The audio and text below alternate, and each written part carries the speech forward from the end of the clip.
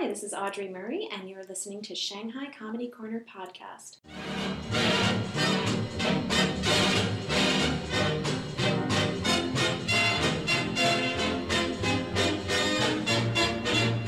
Dear Shanghai fans, Shanghai trash, real Shanghai goods, and fake Laowais. This week's podcast episode is brought to you by monkeys. Tricksters, cunning creatures, agile and mischievous. Monkeys used to rule the world. Safe to say they'll rule it again soon. Just look at some of the people already in charge. As China and its Asian neighbors prepare to enter the year of the red fire monkey, everyone who gives a hoot is bracing themselves for a severely unpredictable rocky year. I know, because I was born in the year of the monkey. Oh shit, now you can figure out my age. If monkey can be a compliment in Shanghai, 门看睛, meaning as shrewd as a monkey, these aplarine primates symbolize people that are intelligent, magnanimous, charismatic, charming, authoritative, confident, eloquent and artistic, but can be manipulative, jealous, selfish, aggressive, vindictive, or deceitful. In other words, just like me. By the way, this was a Wikipedia stolen list of adjectives. Welcome to the 56th Shanghai Comedy Corner podcast, the only podcast that does not monkey around. Today I'm talking to Audrey Murray, a stand-up comedian all the way from Boston, Massachusetts. It's random, it's fun, and it's as unexpected as a swimming monkey. Subscribe to our Wechat account, SHCCPodcast, to win lots of things, and check out our website, ShanghaiComedyCorner.com.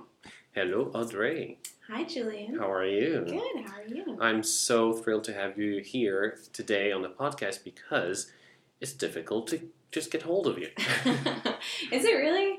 I am really bad about responding to Wechat messages. It's like something every year, I'm like, my New Year's resolution is to respond to emails and respond to Wechat messages. For like a week, I'm usually good. You also travel so much. Yeah, I'm not here very much. You're always on the road. Yeah. And I just want to crack the first question, which is, how do you do it? Because people are like, yeah, she travels a lot, but still comes back to Shanghai to enjoy the city.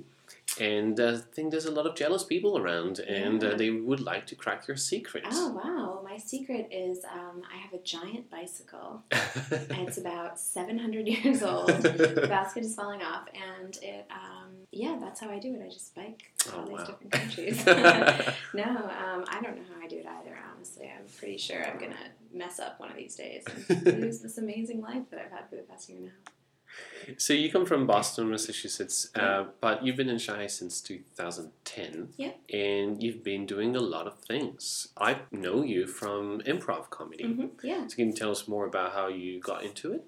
Yeah, I first started doing improv. When I first moved to China, actually, I started going to SMAC improv workshops, just actually kind of to meet people. Like, I'd always been interested in comedy, but I was more, lonely than that, probably. No, but I started doing it, and I met some really cool people. I really liked it. I kept doing it, and then a group of us who did improv together started doing stand-up, which turned into KFK. And, yeah, I never in a million years thought I would be doing comedy anywhere, let alone in China of all places, but it's been really cool. Yeah, you've been doing tons of different shows, and you even started one back home. I mean, not in Boston, but... No, not in Boston. In New York City. In New York, yeah. And so, what's all that all about? Yeah, so my show in New York is called the Greenpoint Comedy Night, and it's actually, it was totally one of those random dumb luck things. I lived in this neighborhood, and I would go on a run every day that went by this bookstore, and they always had author events, so I was like, oh... They probably have a space where you could do a performance. And I had just moved to New York, and when you're trying to break into the comedy scene there, it helps a lot if you have your own show because you can kind of trade spots with people, and it's just cool to be able to have a little bit of control in a city that's, I don't know, teeming with stand-up comedians. So I just went in one day and I was like, hey, would it be possible to start a stand-up show here? And I didn't really realize that was a really well-known bookstore. And if I had known, I probably wouldn't have had the guts to go in, so I was lucky. And then they were like, yeah, why don't you talk to Brooklyn Brewery? And they hooked me up with that sponsorship. And so through their name and then also having the Brooklyn Brewery sponsorship, we actually... we sold out. We sell out most of our shows, but our first few shows, we had to turn people away at the door. And, wow. Yeah, they've been really cool. Is it a especially themed stand-up comedy show, or it's just a regular? It's specially themed in that I host it, but yeah. No, it's kind of a cool concept because usually like most sort of indie stand-up shows in New York are in bars, and so ours is cool because you just like pay $6 to get in, but then you get 2 free beers, and so that is really attractive to people. I mean, first of all, there's no place in New York where you can get a $3 beer, but to also get a free comedy show with it. But you also do improv, and you also so let's talk about improv first. Sure. And you've been with PRC for a while. If you don't know, People's Republic of Comedy. Come on, people. Yeah. Thursday night. Yeah, Thursday night. Comedy Club. Yes. Sorry, I'll stop plugging it. No, it's fine. You started that while you were in Shanghai, or had you done any of that before? No, I'd never done it before. But my boyfriend in college was on the improv team that we had at our school, and so by the time like I met him, it was too late for me to get involved with that because it was my senior year. But I was really, really interested after seeing him do it. And it was something I'd always wanted to try. But again, like I thought I would just take classes and it'd be like this cool thing that I did one time. I never imagined I'd be performing. But I really, really liked it. Like as soon as I started doing the workshops with Mac, I was hooked. Nice. But you also appeared, can I say this? I saw you on a web series. There was like a couple of episodes. Oh yeah, which one? It was about what we call Tai Tai. Oh yeah. Real Housewives of Shanghai. Yes. Yeah. And you were going to Jing'an Temple or something. Yeah. So can you tell us more about this little thing that you did? Yeah. It was an idea that I came up with, maybe like with Joe Schaefer. I don't really remember, but anyway, I had these scripts sitting around for ages. And I finally, I don't remember where the idea came from, but it was one of those, like, things where I was like, okay, this is Shanghai. I can, like, find people to, like, do this with me.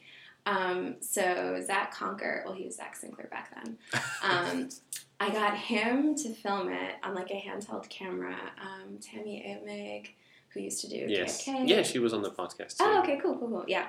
So I got her to do it, another friend to do it. I edited it iMovie or something. So yeah, it was really cool. It was a lot of fun. I think the craziest part was we filmed one episode inside Jing'an Temple. Yeah. And we were really lucky because we had that small handheld camera, so we were pretty inconspicuous. And I think our plan was that if we got caught, we would just tell them we were just like tourists. But we were doing crazy stuff. Like we were lighting stuff on fire, and I was like running around screaming. I don't know how. We did it on like a Saturday afternoon too. It was packed. I don't know how we didn't get caught, but it was really, really fun. It's one of my like favorite memories of Shanghai. At the moment, you're not filming things in temples, but you're going basically through the entire Asian continent, traveling around most of, the former Soviet Union. Yeah. And we just decided it's now FSU.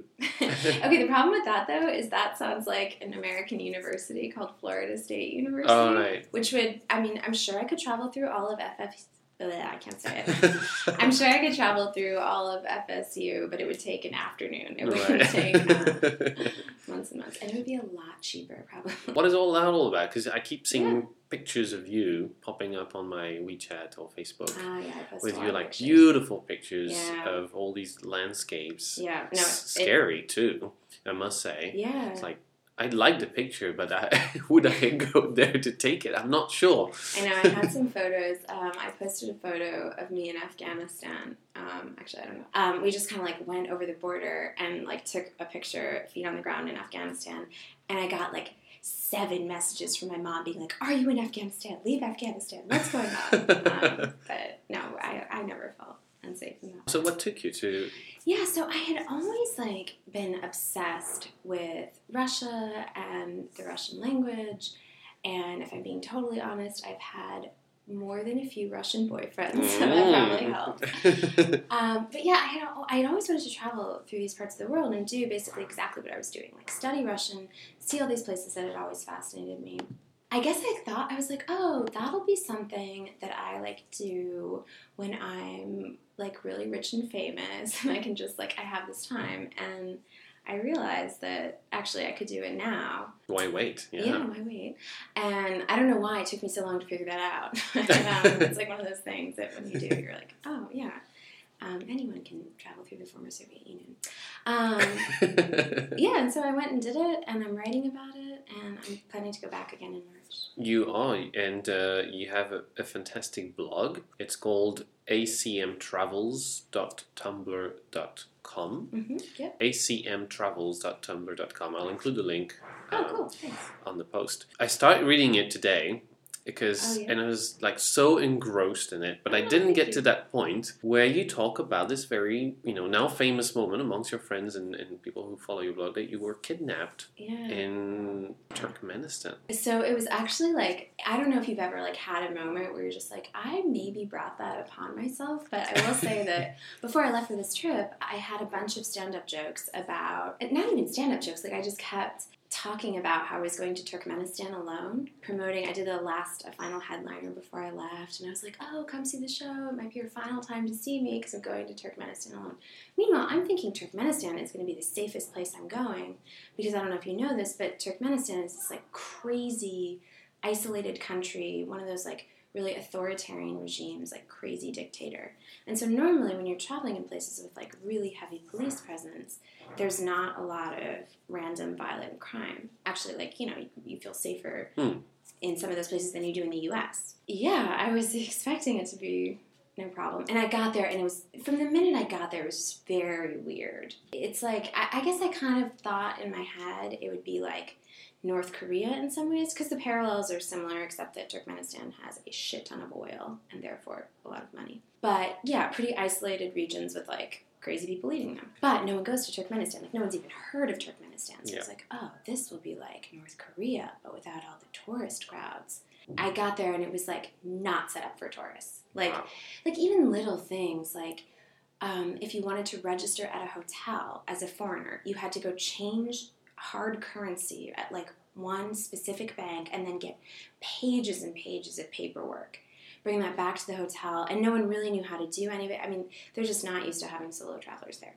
The way taxis in Central Asia work is you flag down a cab, and that cab is going wherever the first passenger was going. If you're on the way or kind of on the way, they'll take you. So if the cab's going to the Bund, you flag them down, and you're going to like Nanjing Donglu, they'll take you. If you're in a Hongqiao airport, they won't. So it was like 8 p.m., and I was taking a taxi from a restaurant to the Sofitel in Ashgabat, the capital, because that was the one place in the country that had internet. Wow. It was such a weird, it was so weird. Like, I didn't have the internet for 5 days. So, yeah, I was going there, and I flagged, so I'm holding my hand out. And the first thing that should have struck me as very weird is the car that picked me up pulled a U-turn, which doesn't make sense because, again, normally they would be headed in one direction. If they're having to pull a U-turn, you're already going the wrong way. All right. So I get in, and there's a guy in the front seat, which is normal. So there's the driver, but then there's a guy in the passenger seat. But again, that's normal because usually it's actually safer to get in a cab with another passenger already in it because that means safety in numbers, I guess.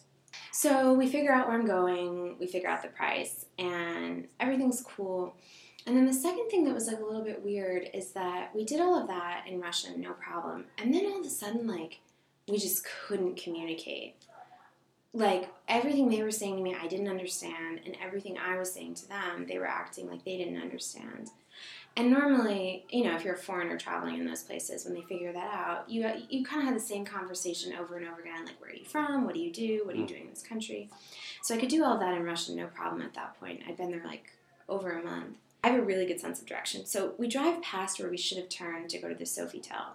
But that's also not that weird because they're gearing up for this big military parade. So a lot of the streets in downtown Ashgabat have been randomly closing and opening. So it's like, oh, okay, I guess they're like, going around. Yeah, they're going around. But then I noticed that we start heading north. Then I start trying to tell them, like, I'm going to the Sofitel, do you know it? And the Sofitel is, like, the most famous landmark, probably, in Ashgabat. I mean, so they're like, yeah, we know it, no problem. But, like, we keep going, and I'm, like, getting this really bad feeling. Like, I don't know if you've ever been in a situation where you just know something isn't right. Ominous. You're hoping you're wrong. Because, So I see that they're turning onto a highway, and I'm like, oh, fuck. I start screaming at them, and they're just so calm. They're like, no, it's right here, it's right here.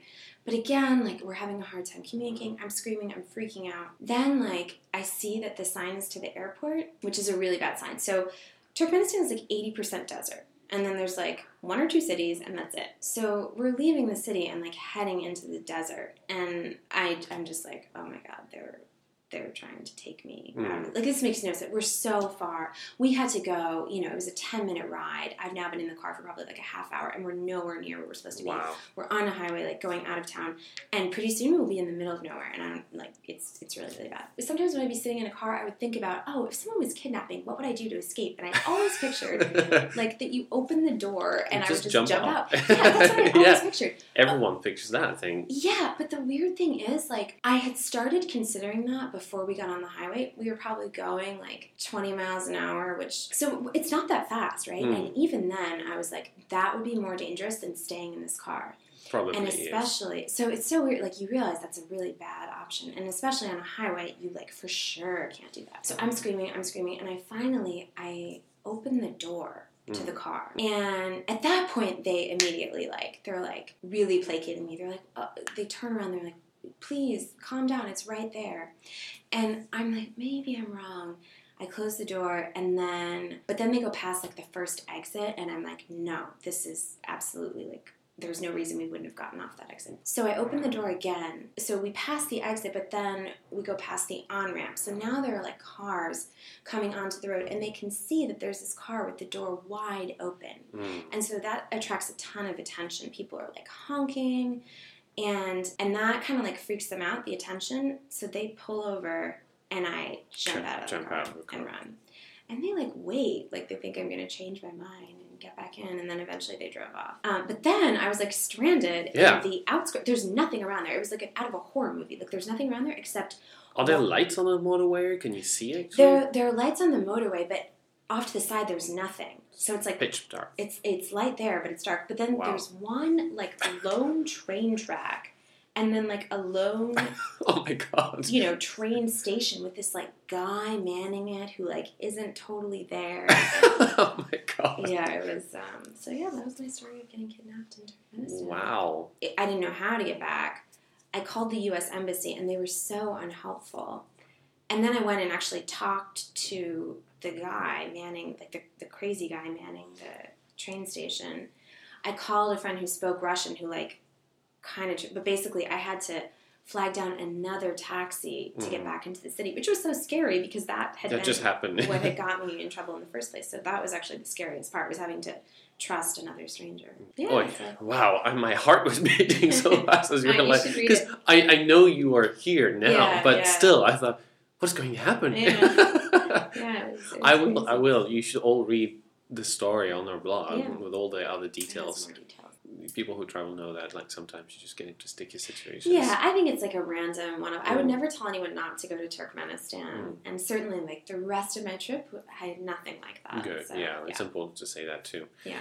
Wow. Well, you're safe in Shanghai now. I'm safe in Shanghai now. So you have a weird dad-like sense of humor. Yeah. It's very, like, pointed.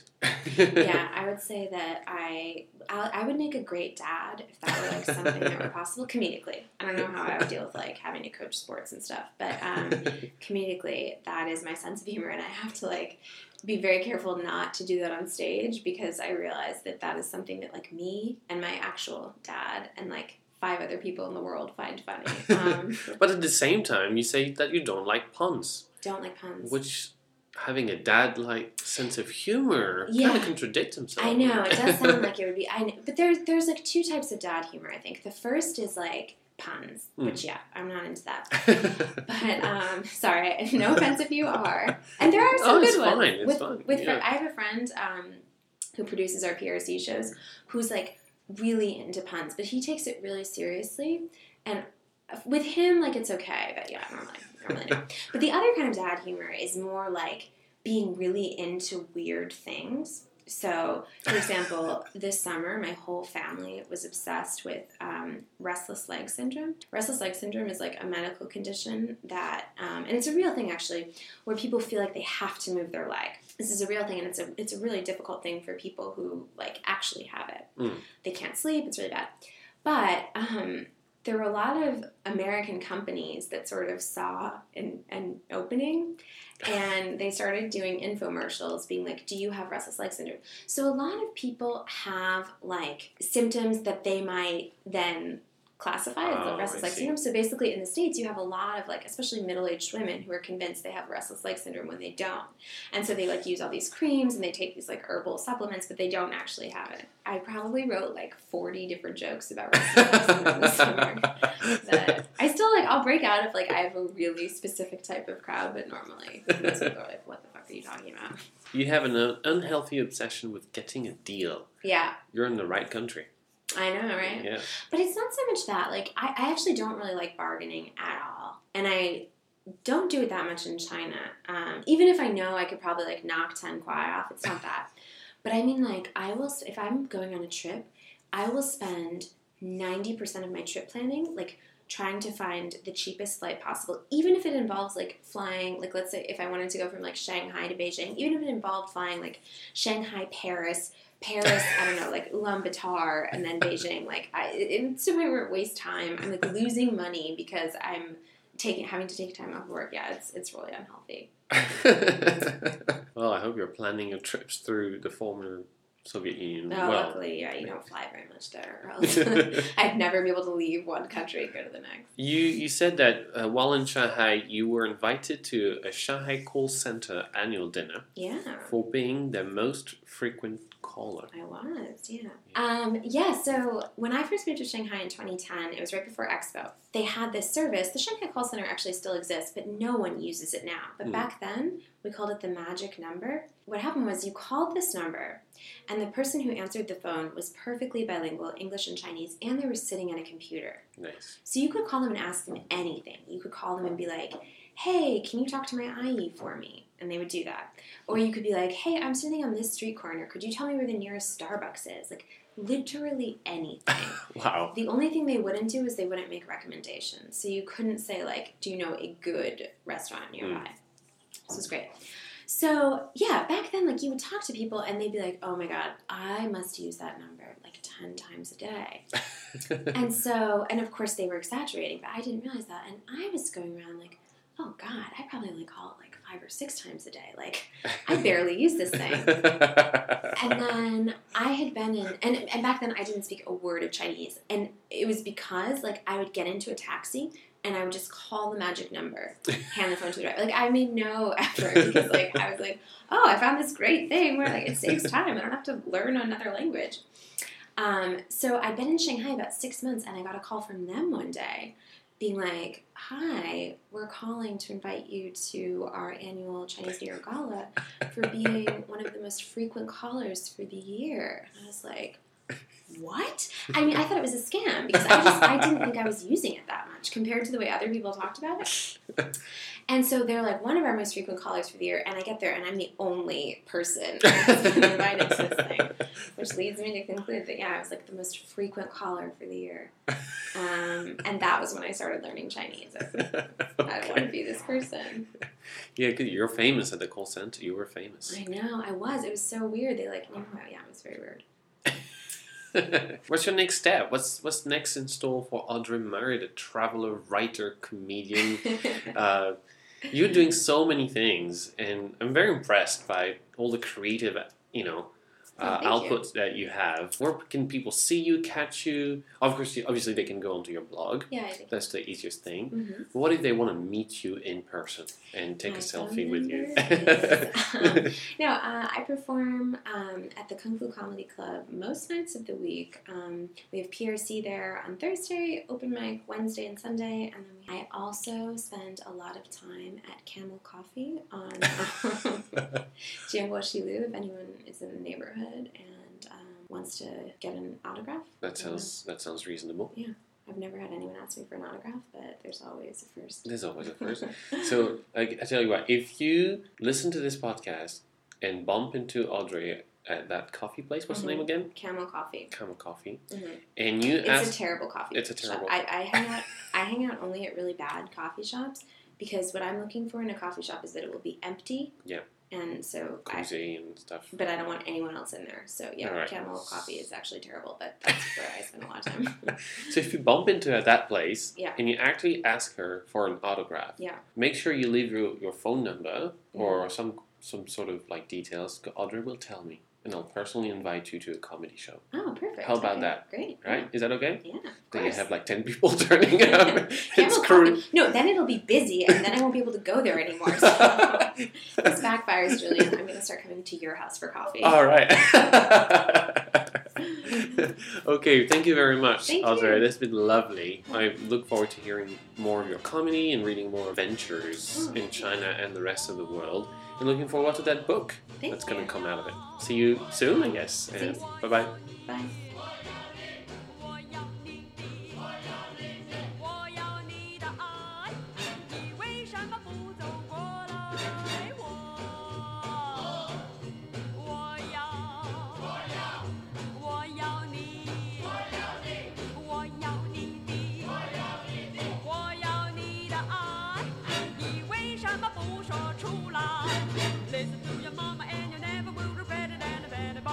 You can tell them what I said, and the only thing I know is that I never can forget you. I've been longing for you, baby, ever since the day I met you. I got you where I want you, and I'm never gonna let you get away from me.